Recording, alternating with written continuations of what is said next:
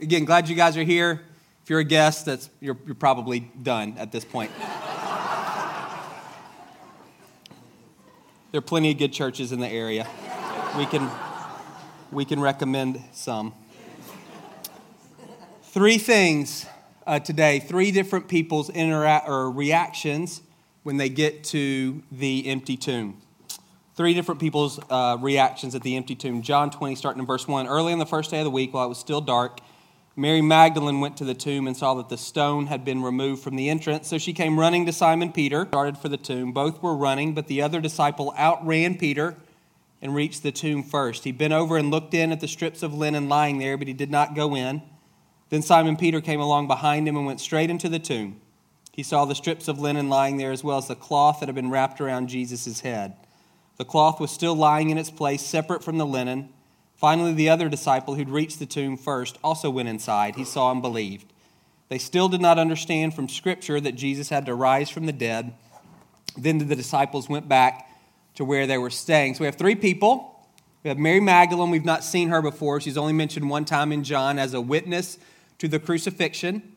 Other Gospels, we see that she was a woman whom Jesus cast 7 demons out of, and also someone who supported Jesus and the 12 disciples financially. She followed Jesus and the 12, and she gave money to them. Highly devoted to Jesus. Again, witness of his crucifixion, watched when Joseph of Arimathea took Jesus' body and put it in a tomb. Remember, Jesus wasn't buried in a hole in the ground, but more like a cave. And she saw where Joseph placed Jesus, and she goes back super early on Sunday morning, probably still dark outside, and a tomb would be sealed with a disc-shaped rock, and it would stay sealed for a year. And then after a year, you'd push the rock away, go inside. The body, the flesh would have all decomposed, and you just have bones. You put those bones in a box and then place them deeper in the tomb permanently. So she walks up, and she just sees that this rock has been moved, and so her assumption is somebody moved the body. She doesn't actually go and look in the tomb. She just assumes someone's moved the body. So she runs back to Peter and John and gets them and tells them. And so they then run to the tomb. So this is the most important event in the history of the world, this resurrection. There's nothing more important.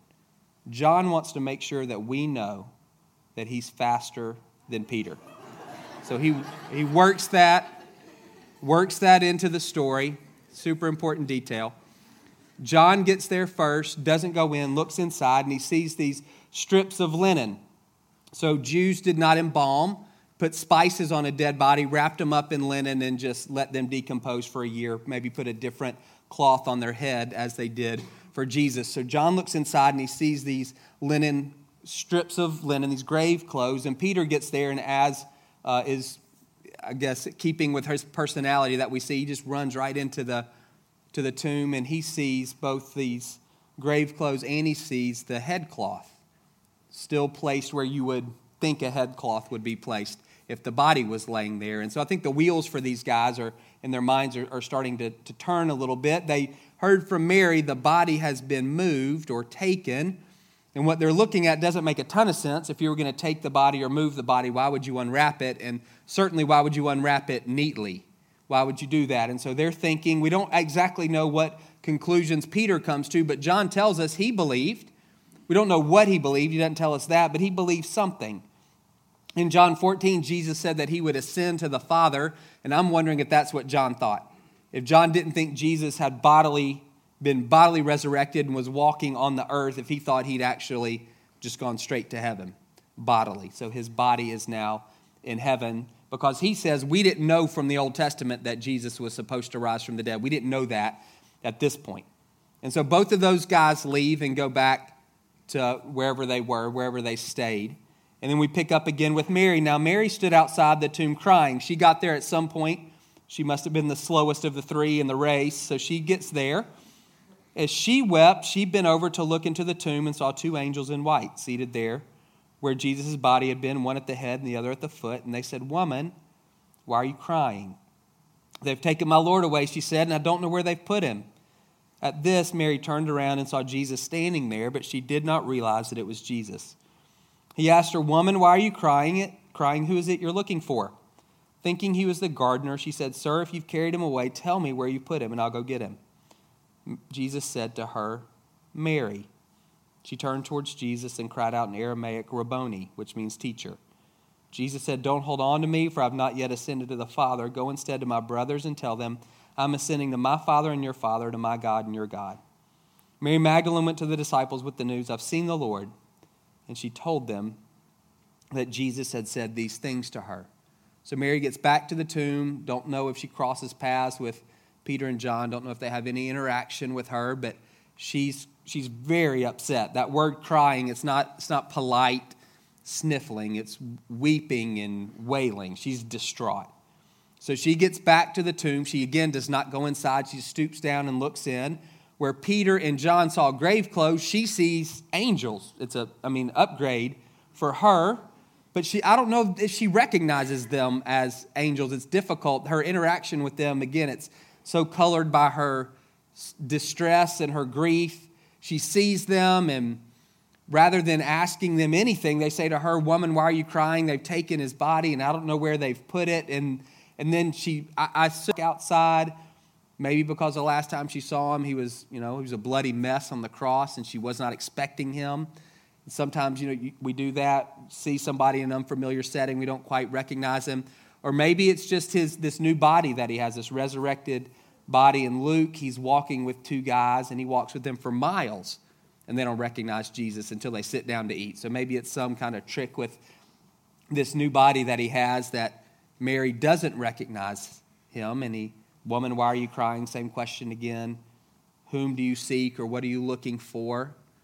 Same thing, and she's saying to this guy who she thinks is the gardener, Did you take him? Just tell me, I'll go get him." And I'm trying to picture in my mind Mary like slinging the corpse of Jesus over her body.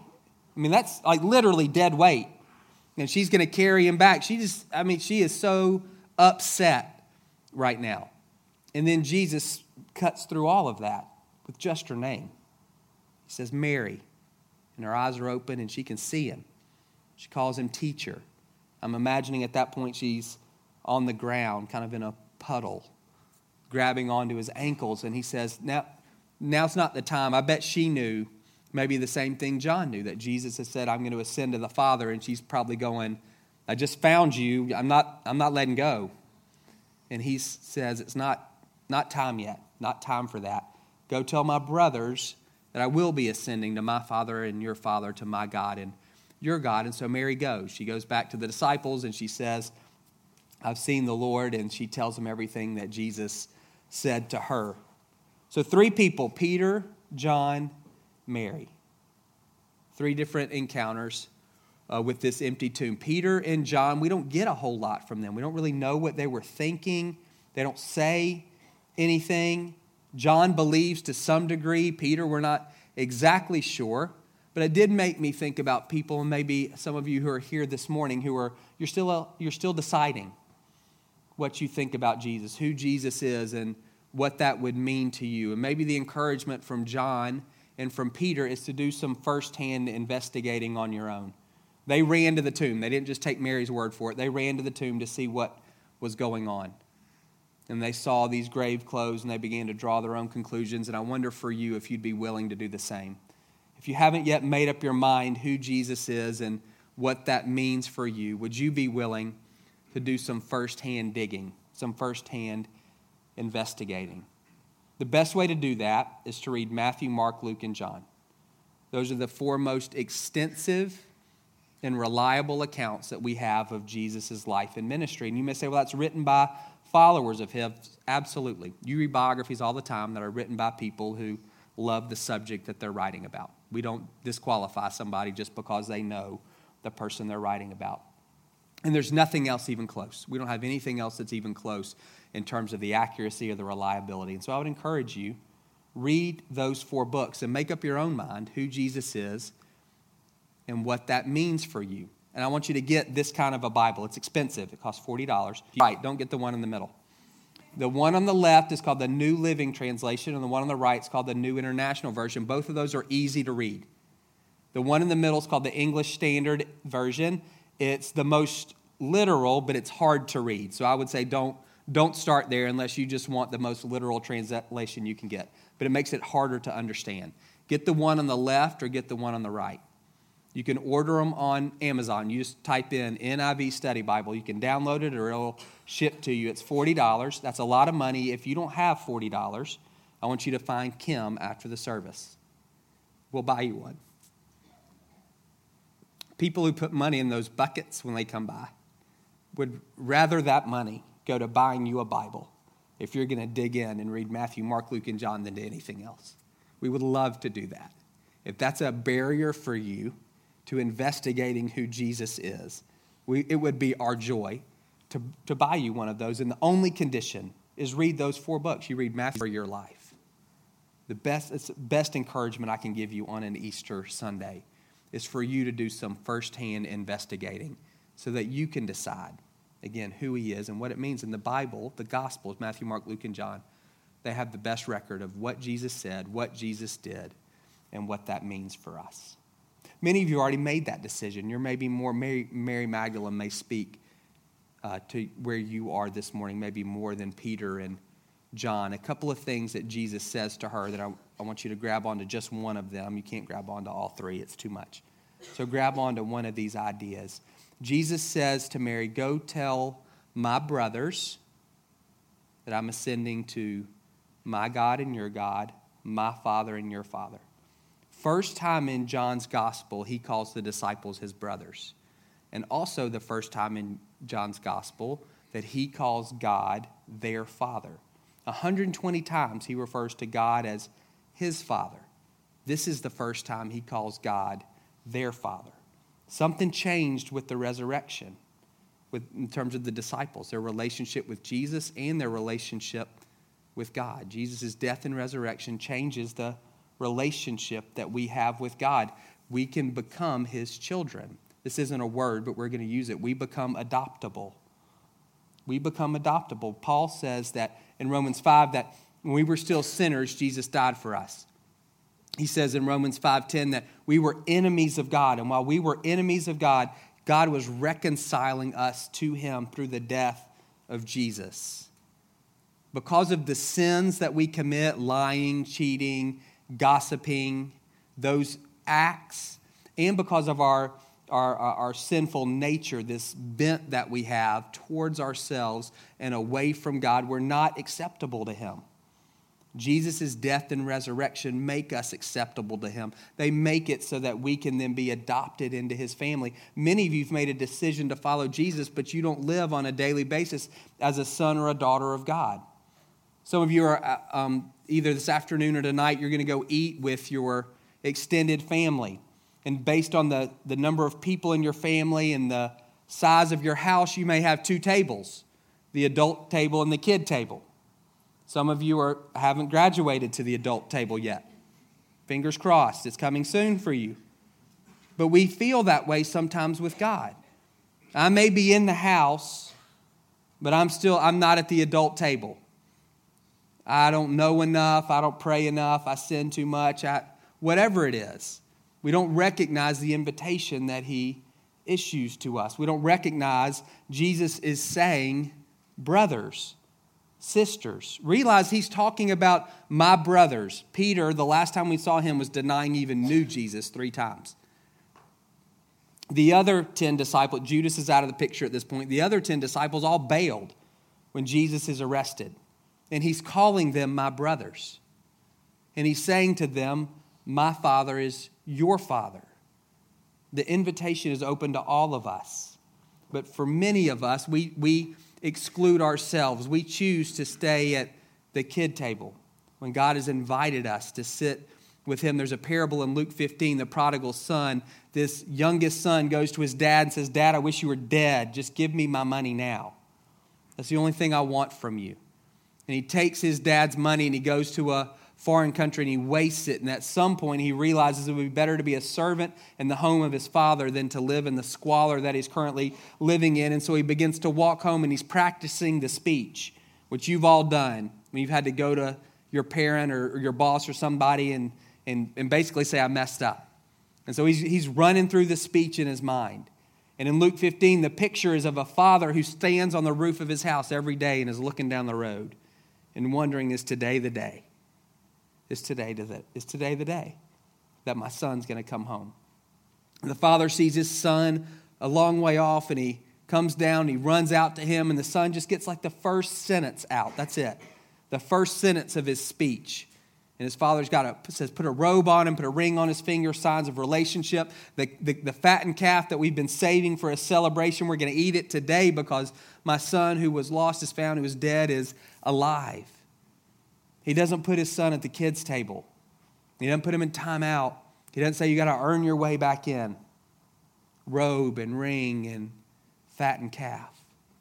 Do you realize that's the invitation that he makes to you? You don't have to give the speech. You don't have to do that. You accept the invitation. That's all he's asking for.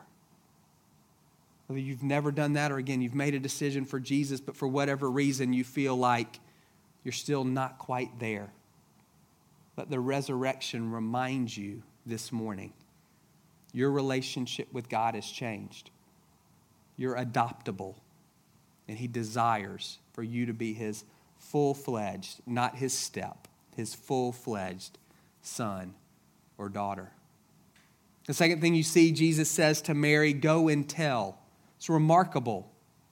Women's testimony was not valued. They weren't allowed to testify in court because they were seen as unreliable.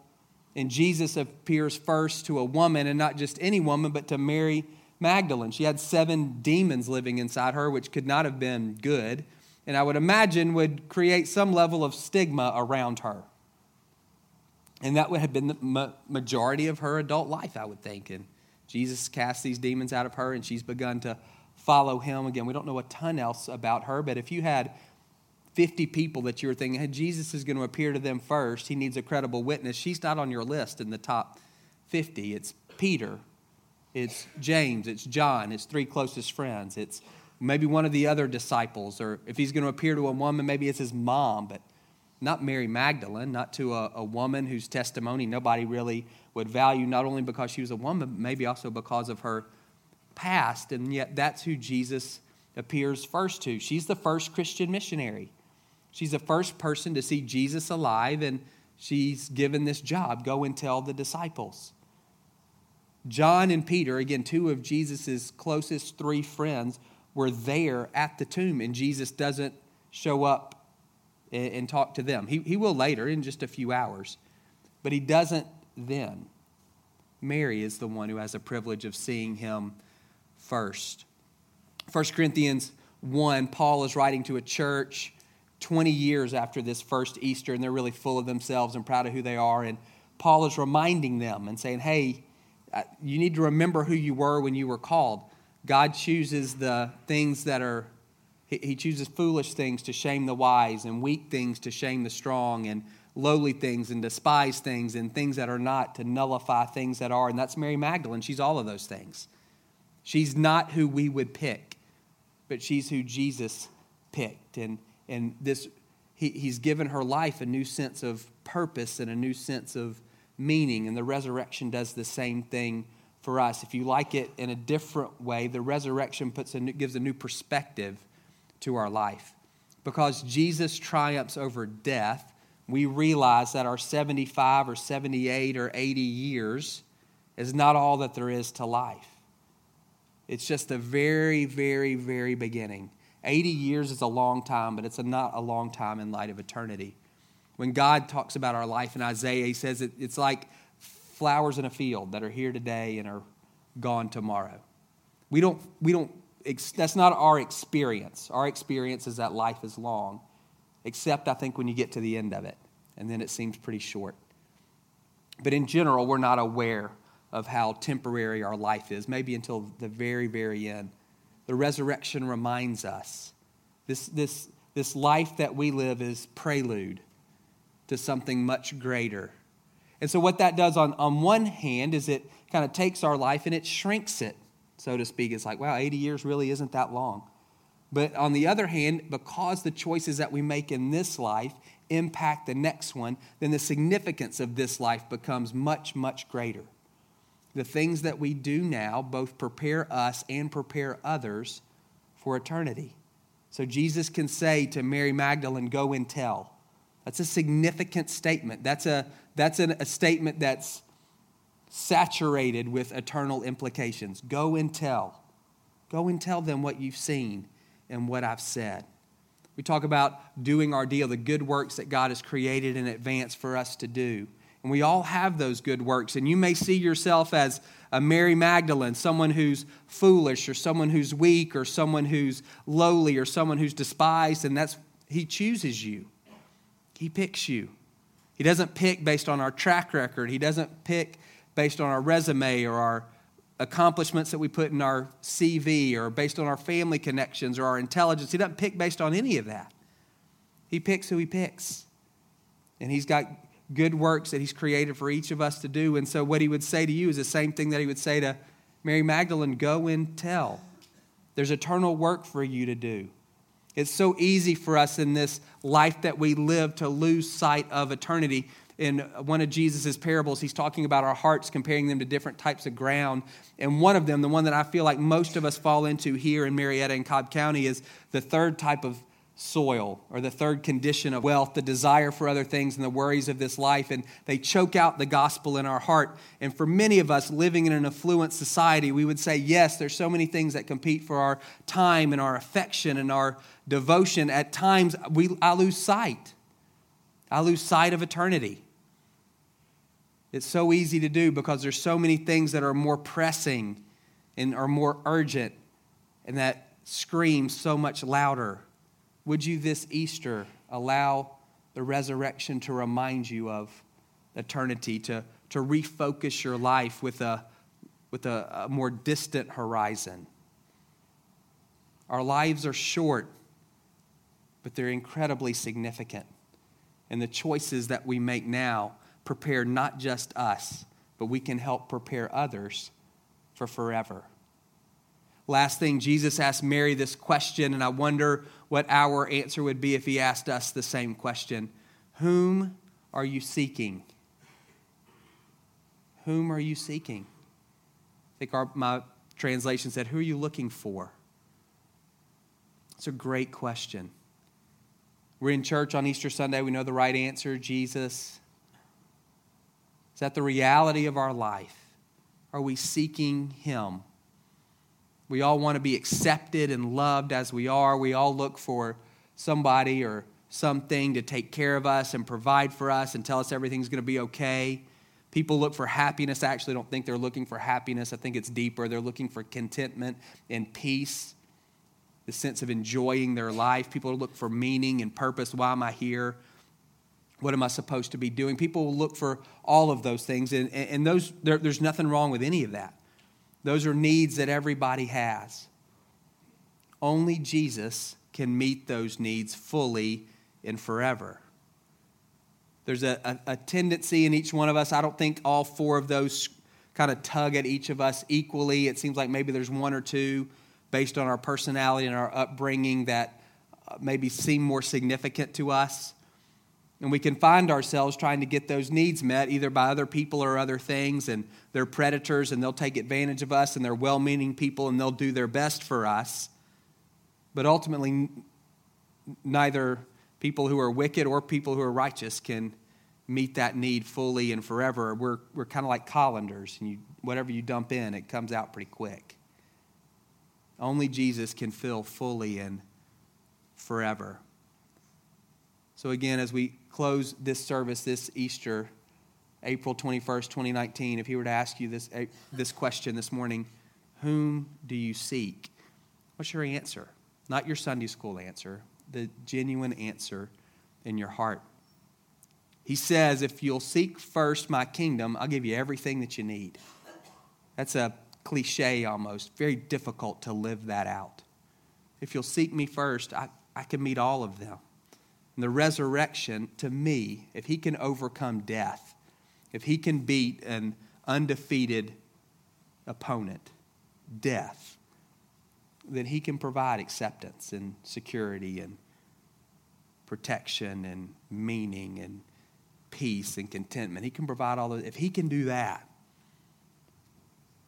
If he can overcome death, well, then surely he can meet these needs in my heart if I'll seek him. Let's take a few minutes and pray. This is going to be a long prayer. You just grab onto one part of it, the part that most resonates with you. Bo and the band are going to come back up. We're going to close with worship this morning. Before we do, I just want to take a few minutes and give everybody an opportunity in your own heart to respond to the Lord.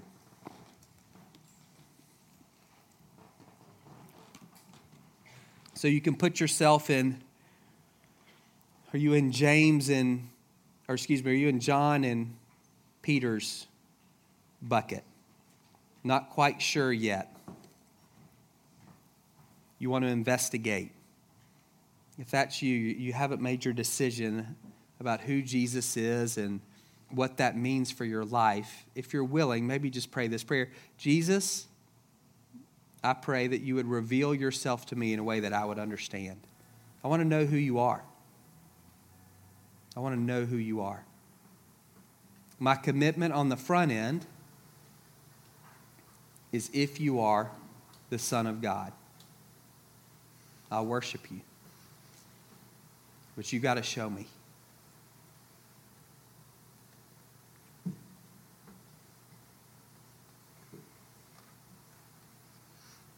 Moving to Mary Magdalene, if you struggle with this idea of God being your father, of you being adopted into his family as a son or a daughter, you've heard Jesus call your name just like Mary did. Maybe during worship you heard, and you know what I'm talking about in your heart, not with your ears. Jesus calling your name, you're sensing a pull in your heart towards him. Maybe you want to pray this. God, I want to receive this gift of reconciliation that you offer to me.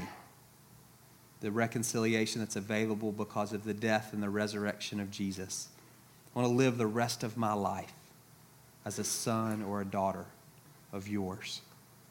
Pray that your Holy Spirit would fill me now. And this Holy Spirit that you say is the spirit of adoption, I pray for that spirit to live within me and to empower me to follow Jesus. You may be someone who's been a Christian for a long time, but if you're honest, you feel like you're sitting at the kids' table. Could you hear him calling your voice this morning? Calling your name this morning, telling you to come sit with him. Do you recognize that he doesn't just love you, that he's also pleased with you? And maybe you want to pray something like this.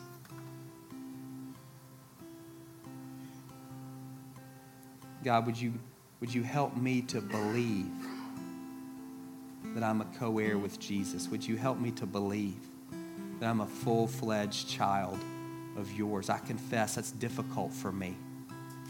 I operate a whole lot better as a servant than I do a son or a daughter. But I'm asking for your grace.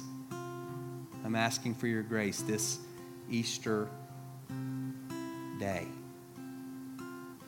to receive the full benefit of Jesus' death and resurrection, that I can call you Father and that Jesus calls me brother or sister.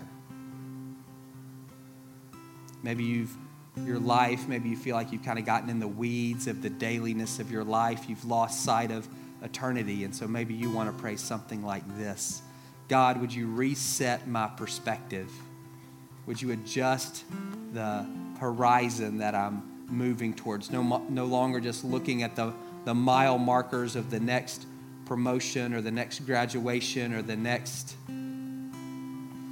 mark, either relationally or in terms of my career. Those things are all fine, but God, I pray that I begin to see those things in light of forever.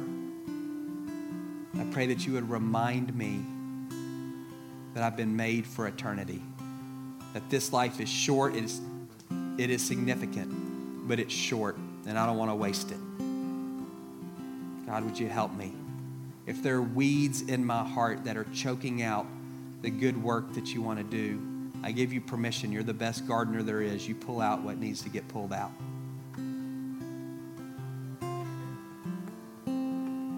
Last group. maybe you want to pray something like this. Jesus, my desire is to seek you first. My confession is I don't do that very often. I go chasing after other things and other people, not even necessarily intentionally. I get distracted or tempted.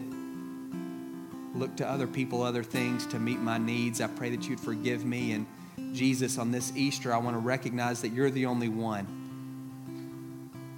who can address every area of my heart fully and forever.